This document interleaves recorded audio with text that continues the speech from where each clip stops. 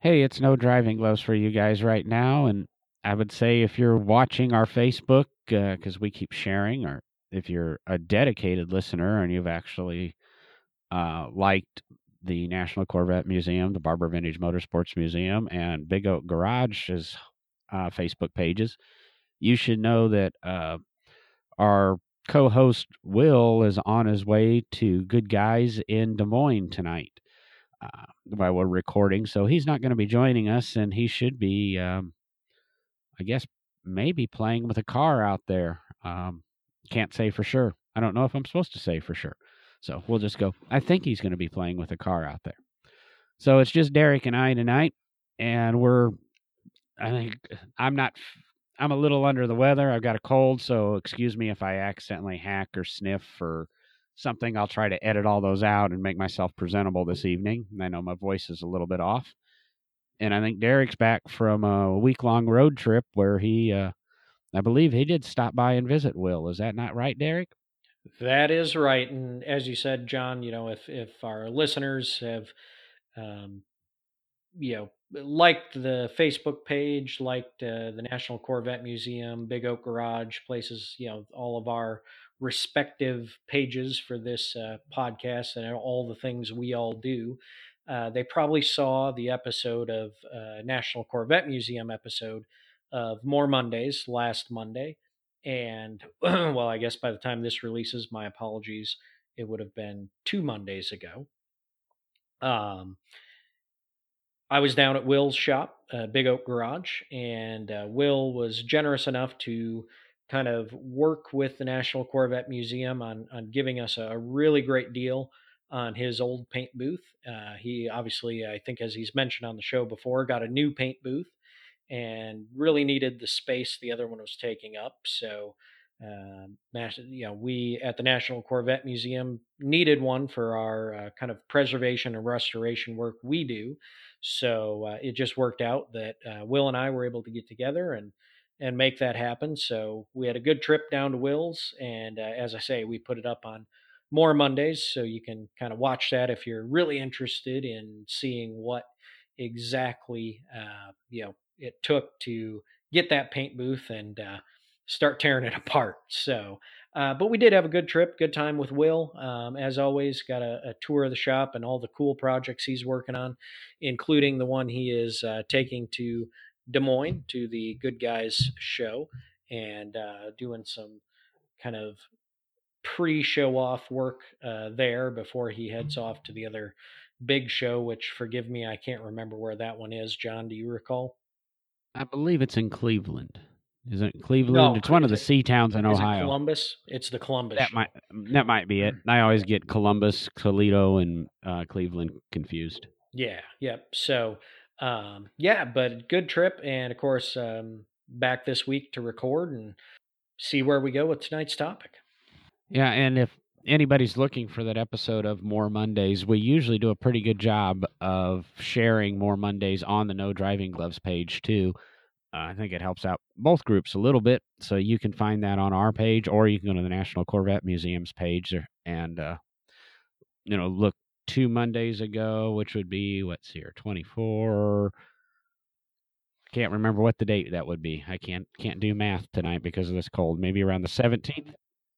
Was that the 18th, I So believe? just scroll back and if you haven't watched an episode of More Mondays, Derek actually does a really nice thing, and I'll compliment him. It's shot real quick, and with a cell phone, it comes off really well, and he provides a great amount of information. And that episode of More Mondays where he's picking up the paint booth, you can at least see what him and Will and his bushy beard look like. Our dashing good looks, is that what you're Yes, trying to say? obviously they do prove they have the face for podcasting, and I really don't have the face for either. That's why I don't have many videos out there. But we'll jump into our show topic. Well, I guess that's kind of what Derek was doing. I've actually been doing work at work for a change, and we've been adding to our collection, and we've added 8 new cars in the last couple of weeks, or they've arrived, and amazingly, I would say I've got to count here real quick in my head. 4 Lotus, 3 Model Ts and an AC Aseca. And so I've spent the last couple of weeks getting the Model Ts because you buy them at auction, and they always need a little bit of work. And one Model T was a driver, and really nice. I'm kind of thinking maybe I'm going to use that at our vintage festival instead of a golf cart. It's a little 23 Roadster pickup, and it's got a is it a I keep forgetting. I call it a Fronty, but it's a Frontenac head. You know, Derek, Frontenac head. This thing's supposed to be capable of like 50, 55 miles an hour, and I'll say it's damn scary to drive.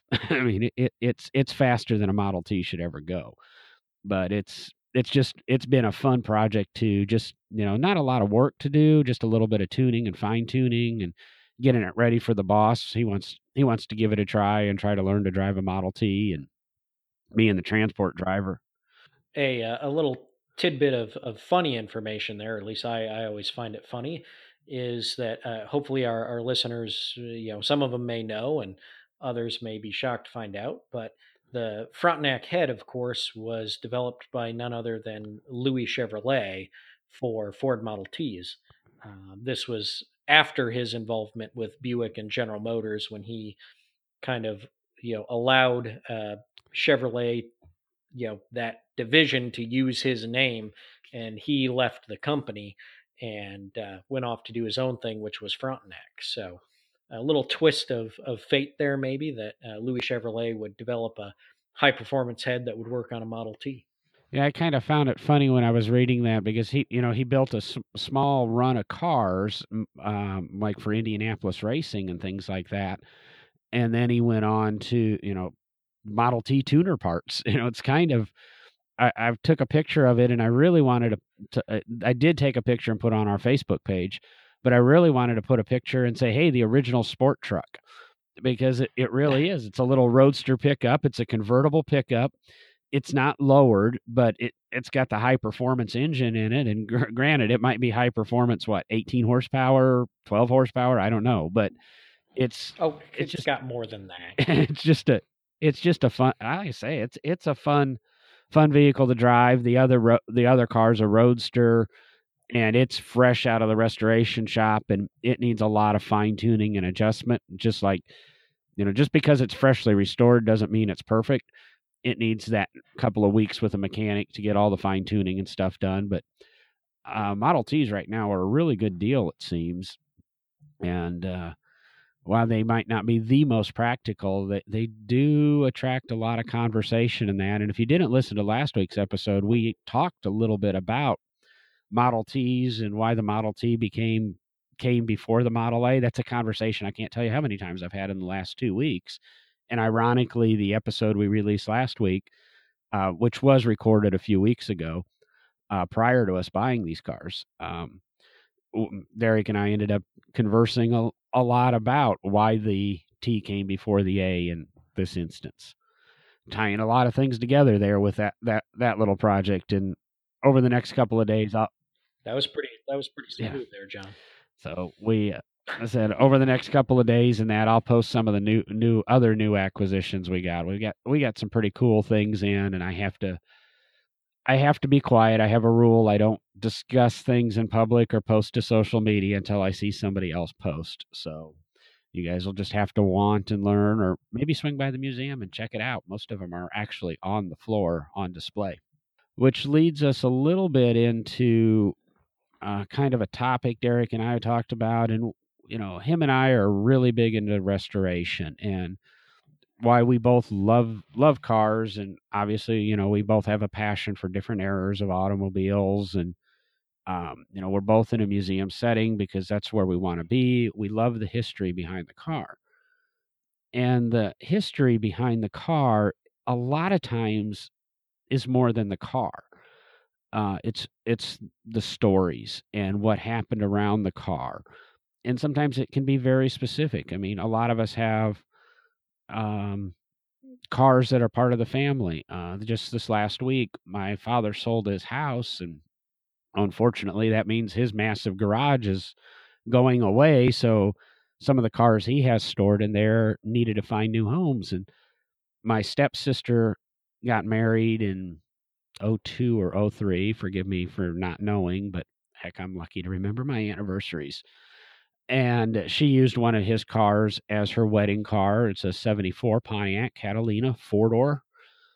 So it's nothing spectacular in the collector car world, but it's a 7,400-mile car, and it means something to her.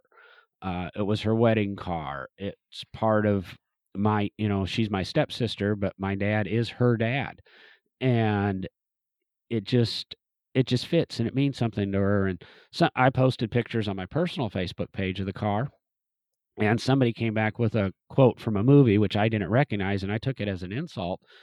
And I kind of came back a little snotty and said, "Hey, this is not the way to encourage the young to get into cars." I'm not going to say my stepsister's age, but she's a lot younger than me, and she, it's a collector car, and it gets her into the collector car world, and she's going to be out there showing the car and taking it to cruise-ins, and we've got to be supportive of that. And I don't care what you show up in. If you show up in a 4-door Citation or a Chevette, I don't care. As long as you're out there enjoying your car, I don't care what it is. And I think this was, again, it's a story. That car means something to her. And fortunately or unfortunately, Derek and I have all kinds of stories when it comes to our restorations. And I've been fortunate enough, working with the world's largest, or we've been told, there's no official documentation, one of the world's largest Lotus collections. We have over 60 Lotus in our car collection, hidden behind 1,600 motorcycles. But if people forget, we have this massive car collection, and it's afforded me the opportunity to meet a lot of Lotus people. And Derek, in his previous employment, um, got to handle one of probably the most significant Lotus cars in history. It's one we would kill to have at our museum, but um, obviously another museum has it. And I'll let Derek go ahead and tell a little bit of the story and quit boring you with my voice. And he'll go into it, and we'll expand on that and see where this road leads us. Yeah, so and it's actually part of, I guess, not only the story I'm going to tell, but it's actually part of a story of John and I becoming even closer friends in some ways. But of course, as mentioned on the show before, back in my time at Henry Ford Museum, one of the big projects that I was working on near the end of my stint there was actually the 1965 Lotus Type 38 that Jim Clark drove to the victory at the 1965 Indianapolis 500.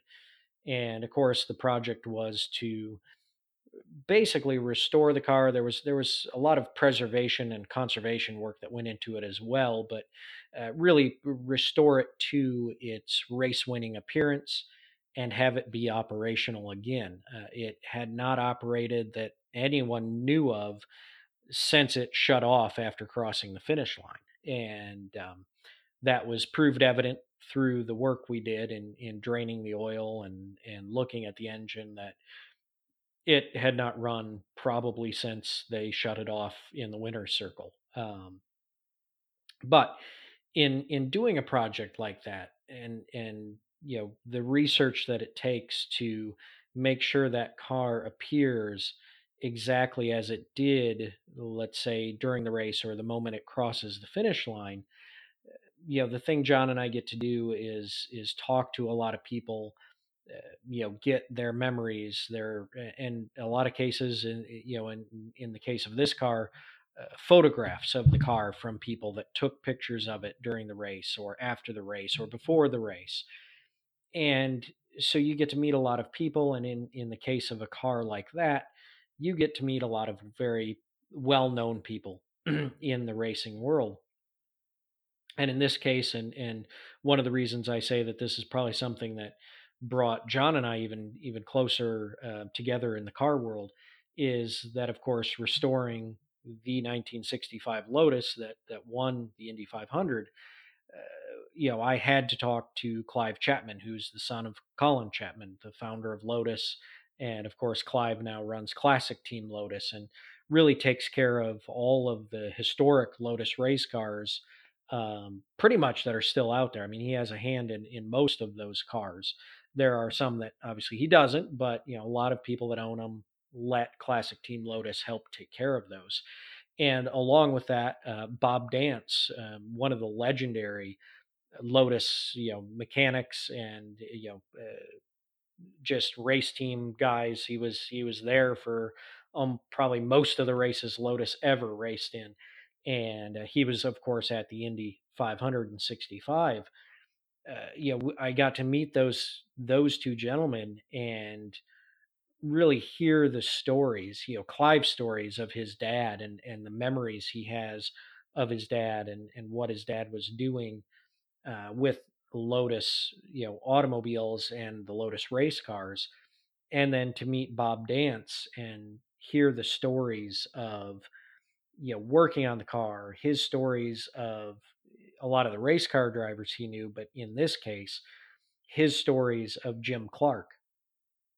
And I think the one of the probably most moving stories that both Clive and Bob told was the fact that, and John can back me up on this because I know he knows a lot about Colin Chapman, is that Colin Chapman was a high paced individual. I mean, he never stopped. He would get up in the morning, work, work, work, work, work, work, work, work, work until the evening, go to sleep, sleep a little bit, get up and do the same thing over. I mean, there were, jokingly, I think Bob Dance told the story that, Colin would land his airplane, get out of the hangar, the engines wouldn't even be shut off and actually idled down by the time he was walking down the stairs, getting into his car and peeling out of the hangar to go do the next project.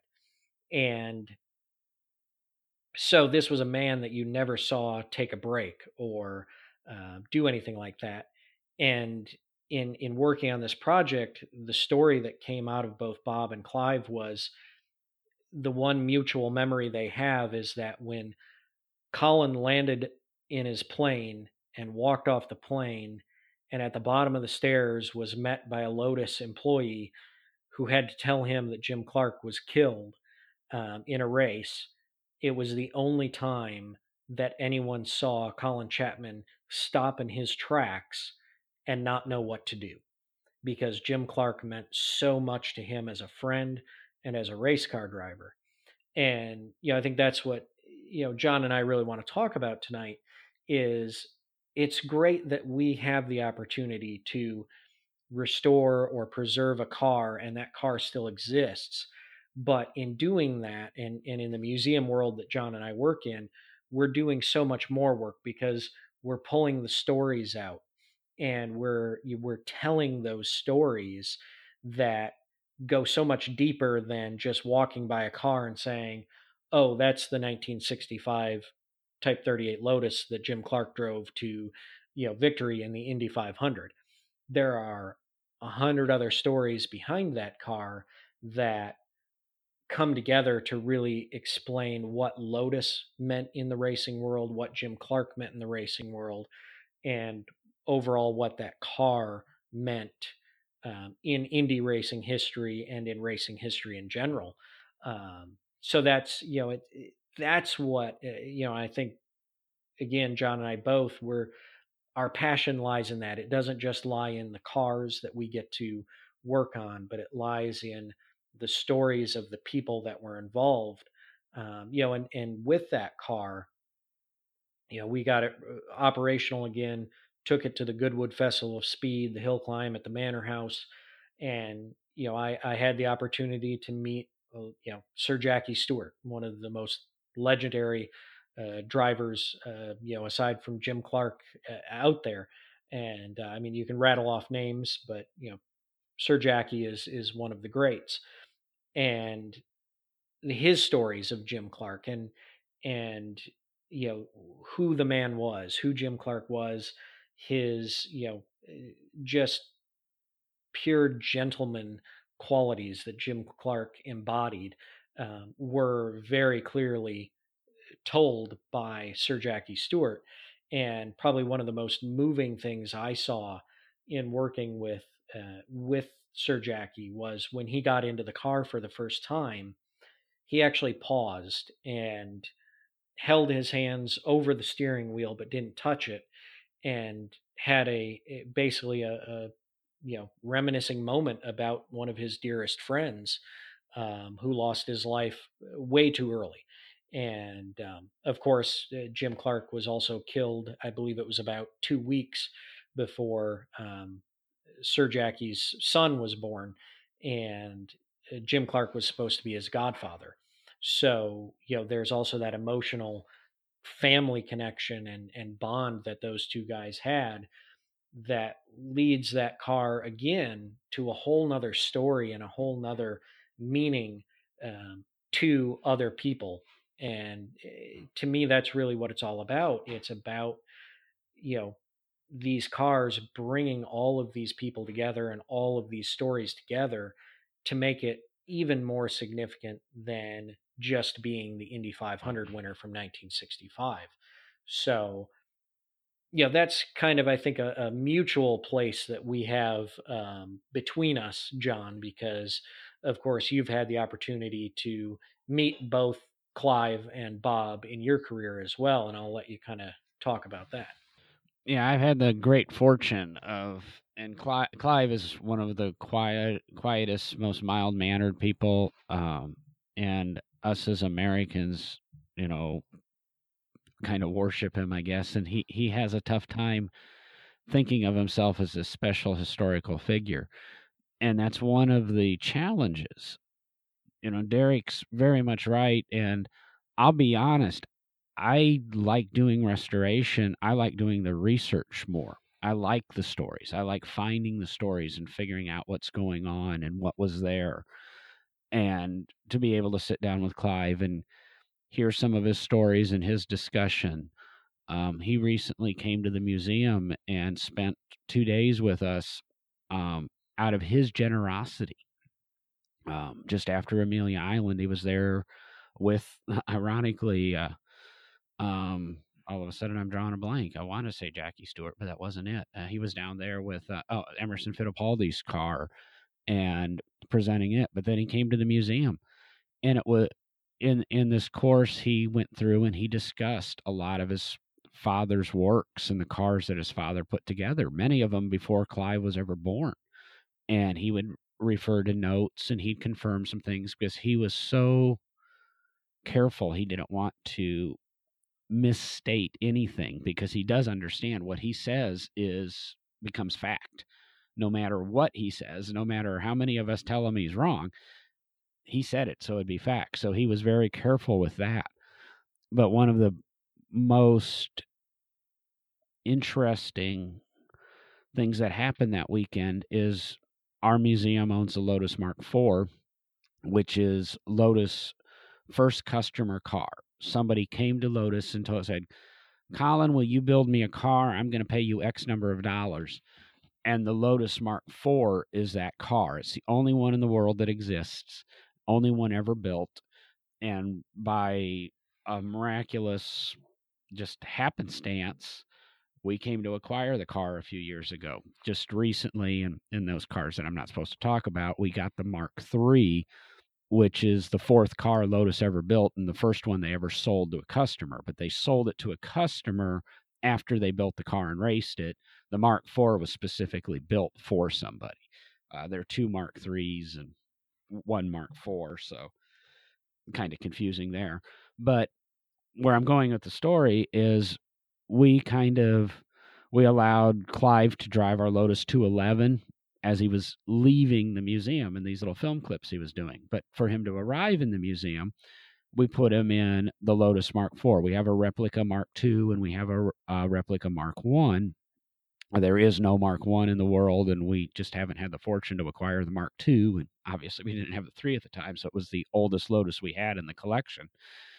And he was kind of taken aback, kind of, as Derek just explained with Sir Jackie, in that he'd never driven this car. He never operated it, but this was the beginning of basically life as Clive knew it, because by the time he was born, Lotus was a Formula One race team. It was a major producer of exotic sports cars. It was wanted by people around the world. And this is the car that basically started it all. And he took a moment, and it's nice to be able to tell that story. And that's one reason I wanted to create this podcast, just so that we can tell a few of these stories that do exist. And Derek alluded to Bob Dance, and I don't, Derek was very quiet about Bob Dance. Bob was Jimmy Clark's chief mechanic. Bob was heavily involved with Ayrton Senna. Bob was involved with, if you name a Lotus driver, Bob worked with him. Bob also took a break from Lotus for a few years in the early 70s and worked for Bernie Ecclestone when Bernie had a Formula One team. And you'll never get Bob to tell stories about Bernie, but Bob's a very quiet man. But I've also been told Bob was one of the biggest troublemakers in the Formula One pits. He's a very, very funny man, full of stories. I've seen a lot of movies. I've spent a lot of time with him. Some background movies like up at Watkins Glen when they're hanging out at Seneca Lodge and things like that. And Bob had his fair share of good times. Bob has been integral in some of our restorations, but one of my biggest memories of Bob, and no matter how much they say, he had a good time, and no matter how quiet he is, we were prepping our Lotus 69 Formula 2 car just for parade laps. We're going to go do 3 laps on a track. My boss is going to drive the car. And, we might do 60, 70 miles an hour. We're not going to do anything more than that.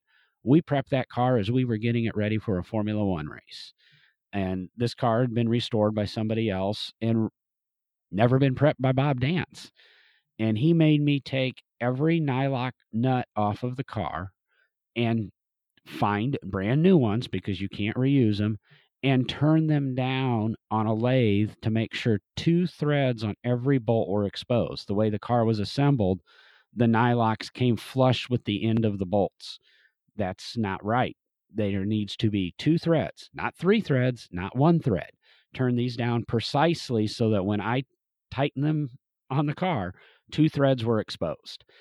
And it drove me nuts. I stood there for 4 hours or 5 hours in an event at our lathe, turning down these nuts so they would fit the car to Bob's standards. But you know what? The conversations we had in those 4 and 5 hours while I was doing that and bringing him nuts and then going back with more nuts, I wouldn't trade it for the world. I'd stand there and turn nuts all day long, all week long, just to hear some of the stuff, to learn and to work with a legend like that. That's a little bit of personal bragging, but it's also a story of, you hear a lot about these guys, but it proves the difference between a regular mechanic and a Formula One mechanic, just the level of detail. And, I've talked to people and done Concours judging and discussed the nylocks with people and say, this is the way it really should be. And yeah, it looked like, that's not important, but some people take that to heart because of the person that taught it to me and their respect for him. So, that's our Clive and Bob Dance story. So now we've discussed, I wouldn't say wasted, we've discussed them for half the show. And, we have the opportunity where I'm at, and the museum had a very, very good friendship with the only man to ever win world championships on 2 and 4 wheels. Excuse me, my cold there. John Surtees. We have his world championship Ferrari. We have his world championship MV Agusta motorcycles. And while I never took the trips to Goodwood, and I had to cancel going with our team this year to Goodwood, I never saw John at Goodwood. He attended every festival of speed. He was very active in the racing world. He, unfortunately lost his son to a racing accident a few years back. And, John passed away year and a half ago, and we don't get to see him anymore. And it was a blow to the museum on his passing.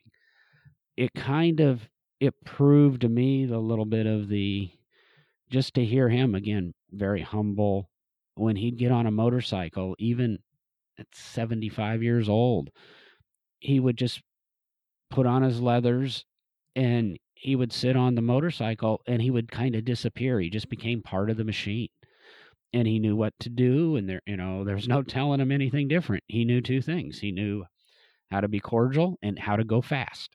We had a dinner with him, and this is, the memories and the stories. And I want to say Alan DeCatney was the host, and we were doing a Q&A with him, and he was answering some questions. And one of the first questions, we snuck in this other guest, and it was Dan Gurney. And Dan Gurney stood up and asked John a question, and before you knew it, they're telling jokes and they're sitting on stage together. And what was supposed to be a night to honor John was, we got to hear Dan Gurney and John tell stories and tell jokes. And it was kind of you can't pay to, well, that night you could have paid us $100 a ticket or $100 a plate, but you didn't know it was going to happen. You couldn't pay to do that again. And it's just how things happen. And it's, Derek and I and anybody else in the museum world job to figure out these stories and share them with people and discuss what's going on there. I think the other thing to point out, and I think we're touching on it, but we're not blatantly pointing it right out, is that no matter how big the name is, the Chapman name for Lotus, Bob Dance's name in F1, Sir Jackie's name in so many forms of racing, or Dan Gurney or John Surtees, whoever we're talking about, and we're talking about very, very well known people. But the thing you learn in having the opportunity to meet these people, as John has said, so many of them, everyone we've talked about was and is a very humble person. And when you meet they're people. That's it. As John said about Clive, he doesn't understand why people look at him as someone that is so important. They're just people. They're just people that have a passion for what they do, just like all of us in this hobby. They're people that have a passion for working on cars, for being a precision mechanic, for being the best race car driver or motorcycle racer that they can be. And that's what they're passionate about. But outside of that, they're just another person. And many of them don't understand why people think they're famous. Most of them are just like, I'm just doing a job. And that's one of the big things you really get to learn and get to see when you meet a lot of these folks, is that these are just people that have had good fortune in their career and have become who they are. And but they're just doing what they're very passionate about. Would you agree with that, John?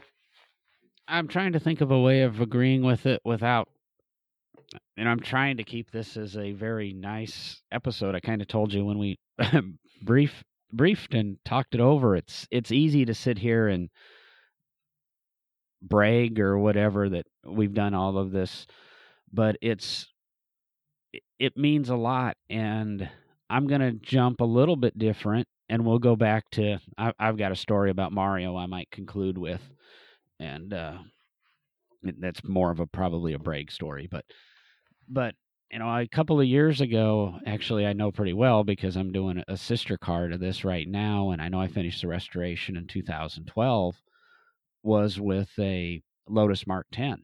And I've discussed it a little bit on the podcast before. It was a multi-year project. Had 1,150 hours in the car when we were done with it. It's not like 16,000 like Will's shop does or anything, but 1,150 hours in restoring this car, and probably about the 700 hour mark. And I could probably look it up on the spreadsheet because I've been reviewing them lately.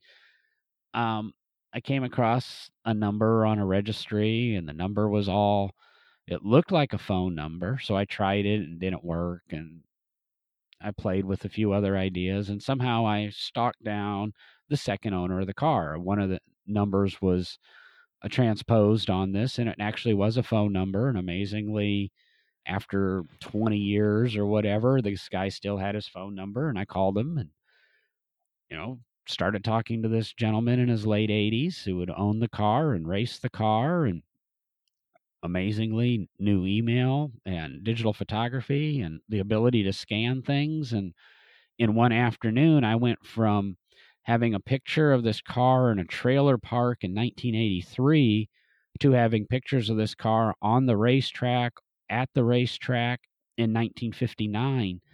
And we instantly knew how this car needed to be restored. And the guy's name was Bob Calmer, and I believe Bob's still around. I haven't talked to him in a couple of years. I probably should reach out to him. Here's this guy, I always tell the story. I called, and this guy answers the phone, and here we are in the age of robocalls and everything. Not so bad in 2012, but still. And I go, "Hello, this is John Viviani from the Barber Vintage Motorsports Museum, and I was calling. I was wondering if you happen to own a Lotus in the late 50s." And you've got to say it really fast so they don't hang up on you thinking you're soliciting.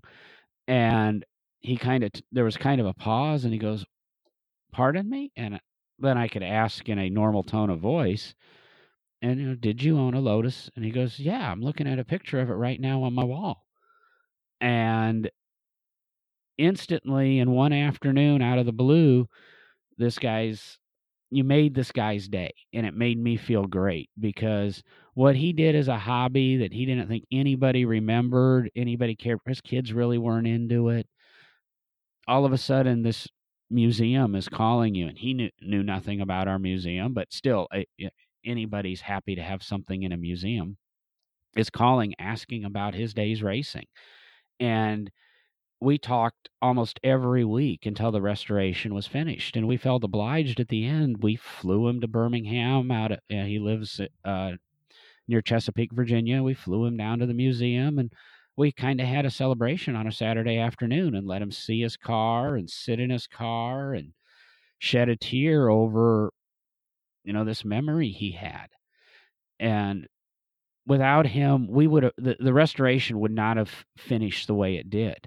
But with his help, we've preserved history, and in the process kind of justified this guy's, teenage hobby.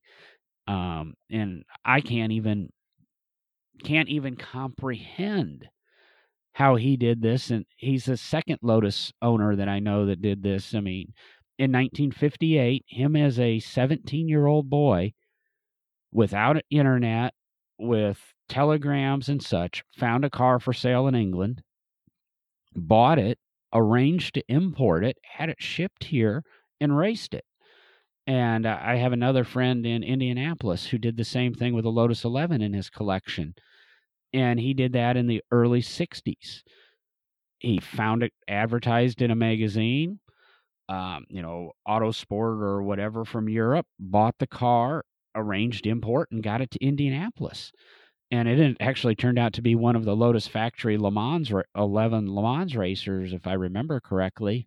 And the guy's a big Kena Porsche authority, but he had this 11 from the time he was a teenager.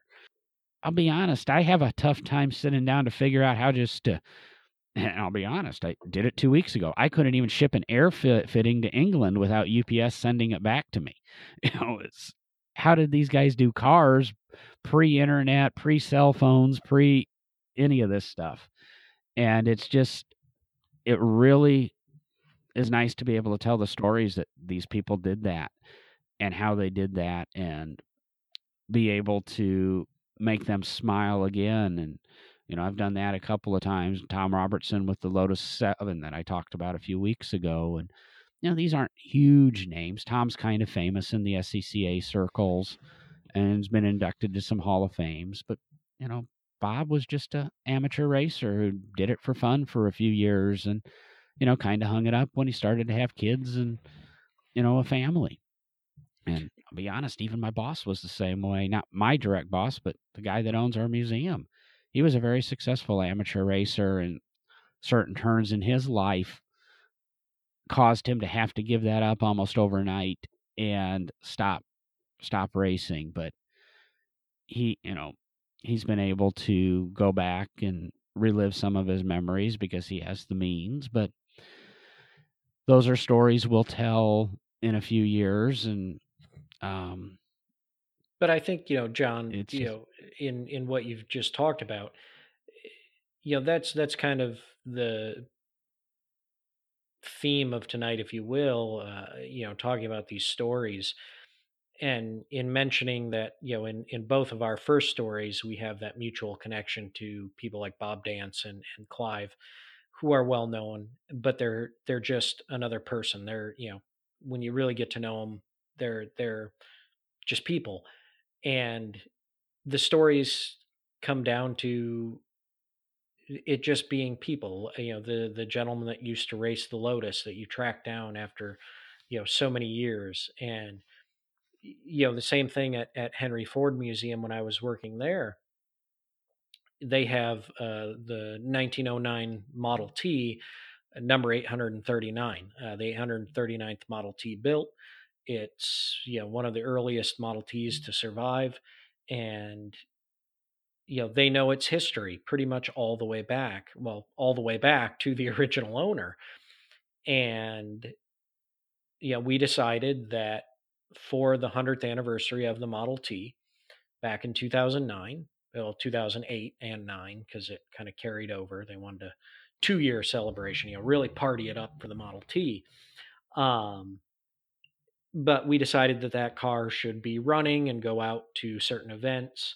And in doing that, of course, as John said, one of the things that we love to do as historians is the research and find the stories and track down all the information we can. And in doing that, of course, I pulled all of the what we would call curatorial files on the car, so all the information the museum has on the car, and started digging through it. Okay, what is this thing's history? Where has it been? What changes have been made, if any? What, over and over. And in that file, it goes all the way back to the original owner. And of course, in that day and age, as John says, that is, we're already into the age of technology, computers, internet, everything we've got it right at our fingertips. And I simply started doing some research on that family name and that town. And turns out the family still lives there. Turns out the grandson was still living in that town, and I found his contact information. So, like John did, I called him up. Called him up out of the blue. He had no clue who I was. Told him who I was, where I worked, and that Model T number 839 was at the museum. It was the car that his grandfather owned.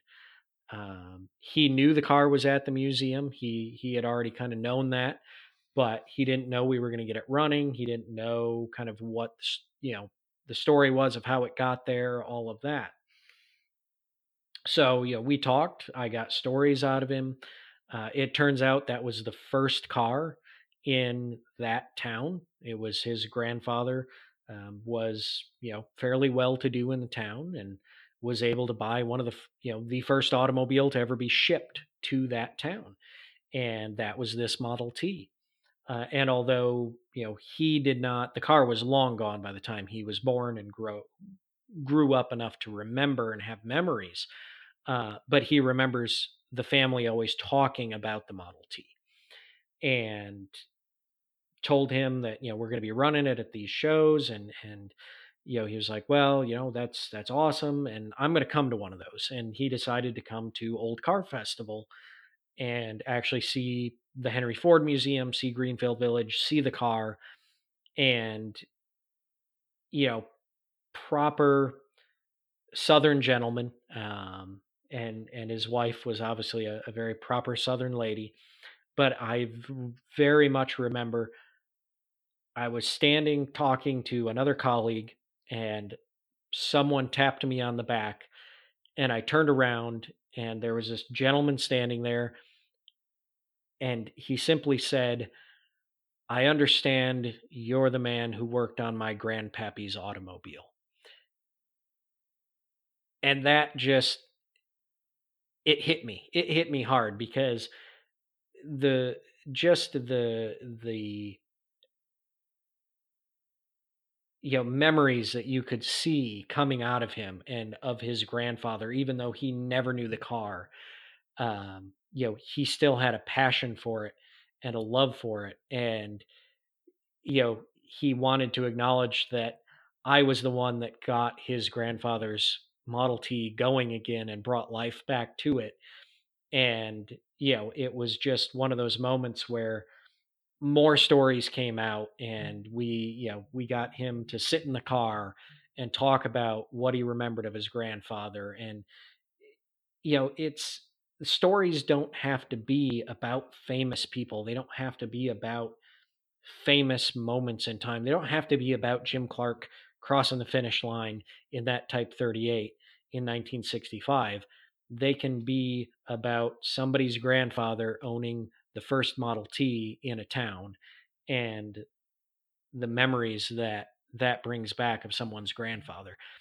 It's all of the stories that tie together throughout history that make these cars more than just another car on the road. And that's what I love about it. And that's what I try to do even with my personal cars. I talk about work, and I do that at work, and it's part of my job. But when I come home, and if I don't have a whole bunch of work to do with mowing the lawn and trimming the yard and working on the house and all those great things that we all have to do, when I have the opportunity to sit down and not only work on my personal cars, but research my personal cars. And I've talked a lot about a lot about my Peerless on the show. And it wasn't that long ago, a few months ago, and I don't think I talked about it on the show yet, but I the family that I bought it from, they sent me, through some mutual contacts, the receipts from when their father bought the car back in 1962, I think it was. I don't have the receipts in front of me. And the wife of the gentleman that sold the car filled these receipts out that, payment was made, and she actually signed the signature line with her name. And of course, in that time, it was, Mrs. and then the gentleman's name. I don't want to say anyone's name for, because these are personal people. And but from having that name, again, in this day and age, I simply went online, looked up that name and the town I knew they were from, and started finding some information on the family, and thought, you know what? Why not just try it on Facebook? And I typed in that name on Facebook, and sure enough, that name came up, but it was a junior. So I thought, well, this may be the son. So I kind of looked at the Facebook page as much as possible and found that he was born in the town in Michigan. So things lined up. So, as John says, you either pick up the phone and make that cold call. Well, in this day, with Facebook, I made a cold Facebook Messenger message and sent it to him and said, hey, I own a car that was owned by a person with your same name from the town you were born in and raised in. And I was just wondering if you had any contact, or if you were connected to that family and this person, that may have owned antique automobiles. And it took a couple days. Possibly he's somebody like me that I don't get on Facebook that often. Um, and I simply got a message back that said, "Do you own my dad's Peerless?" And that was it. That's what came through. And I said, I wrote back, yeah, I bought the Peerless from this family. And he said, that's the family mom and dad sold it to. And I, then learned a whole bunch of history from him about the car that his dad had told him. And he still owns the Model T that his dad owned that used to be in the same barn as this Peerless. And so there's this connection now, not only between us, but also the hope that someday his Model T and the Peerless will actually get to drive around together again. And well, the Peerless never drove around when it was there, but at least they could park next to each other again, and kind of reunite that story. And as John says, it's sometimes for us, it's the research that is the best.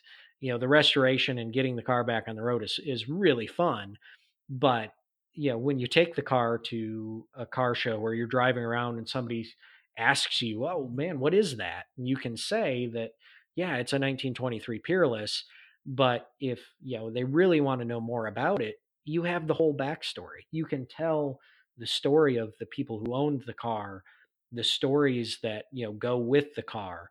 And I mean, my Peerless has some really goofy stories that go with it, because basically through the last two owners, the car's been able to actually run, like fire the engine, fire up and run, but it doesn't move because supposedly there's a broken axle shaft in the rear end that no one has fixed since probably sometime in the 1930s or 40s. And so now I kind of know those stories, and when I go to pull the rear axle apart to rebuild it and make sure things are okay, good odds I'm going to find a broken axle shaft that I have to deal with.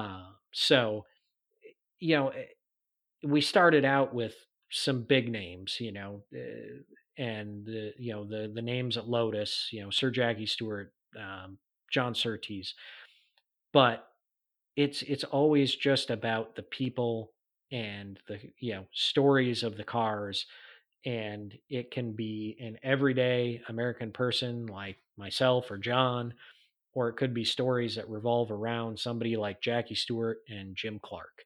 Um, it's to us, it's about the stories, and that's what makes history great is the stories. So, uh, yeah, that's a long-winded version of probably something I could have said a lot more succinct. What do you think? In this episode, well, I was gonna say this episode seems to be, it's interesting, and like you said, we started out with some big names, and we finished up talking about just everyday people that we've encountered and been able to have an effect on their life, and sometimes that's the reward.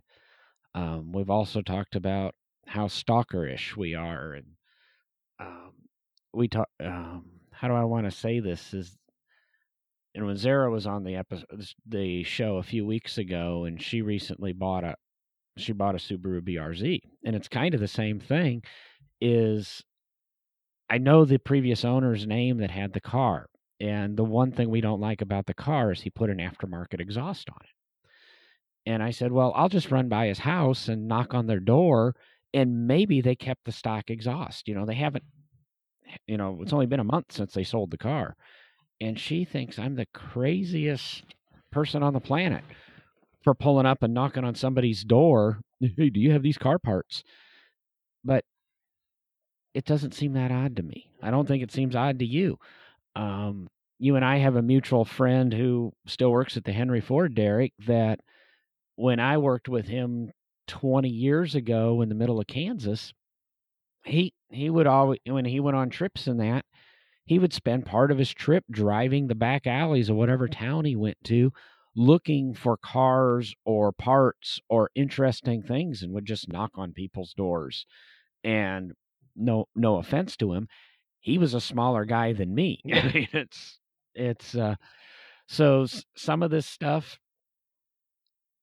really, it does take a mindset, but that's what I enjoy. Like I said, flat, if I had a job just as a researcher researching and never turned a wrench again, I could be happy, because the stories and it's learning, and it drives my boss crazy at work, and it drove my boss crazy at my previous job, and guess what? At the previous job. And because I'll sit there and I'll read chapters on something that's remotely related to whatever project I'm on, in hopes I'm going to find one sentence or two sentences that relate back to my project.